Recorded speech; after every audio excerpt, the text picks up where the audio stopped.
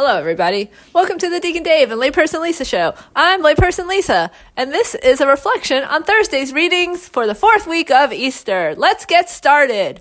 So, changing it up on you today, not only am I not going to talk about Acts of the Apostles, but on the Gospel, I'm also not recording this right before I go to sleep so that I have a little bit more energy. As my producer said, I was very low energy, which is not good for the ratings. So let's get started with the Gospel of John.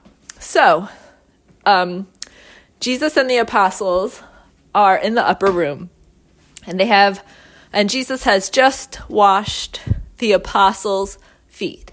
He knows he is about to be betrayed, and he knows who is about to betray him. Yet, he still washes the feet of Judas. He still humbles himself and does the task that not even the lowest of the Jewish slaves would do: wash another man's feet. Throughout the Passover meal, Jesus is showing Judas the agape love that he has for him. Not only does he wash his feet, but he also chooses Judas to sit at the place of honor for the Passover meal.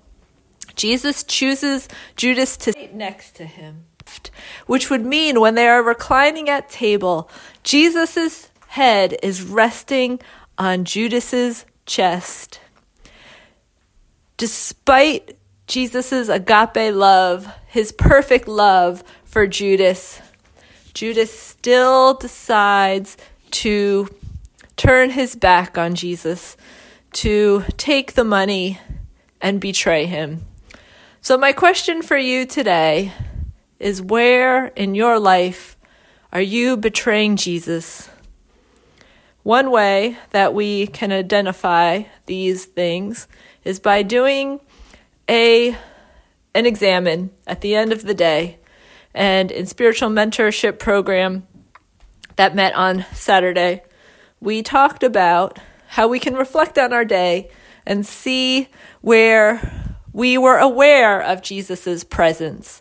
Like if we offered up our workout to Jesus, it would be that we worked out, we ate lunch, we went to work.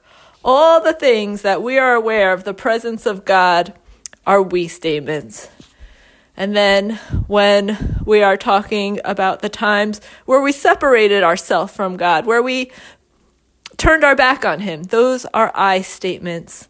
For instance, I was impatient when I had to wait on that long line. I was irritated when that person made a comment that offended me.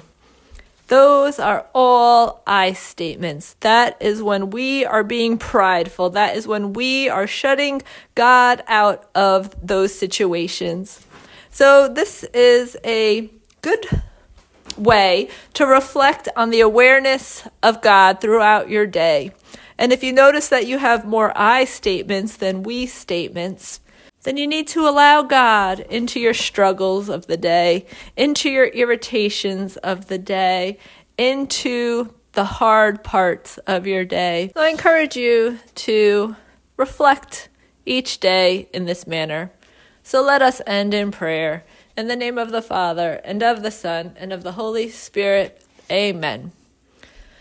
Glorious God, we give you thanks and praise that you are always with us, even when we turn our backs on you. You are always there. Lord, we ask that you open our eyes and our hearts to receiving you more fully, to receiving your presence with us each and every day, so that we may reflect your light in all the situations that we face each day. And we pray all of this in the mighty name of Jesus. Amen. In the name of the Father, and of the Son, and of the Holy Spirit. Amen. Oh, and another thing that my producer talked to me about was I always forget to say, keep the prayer requests coming.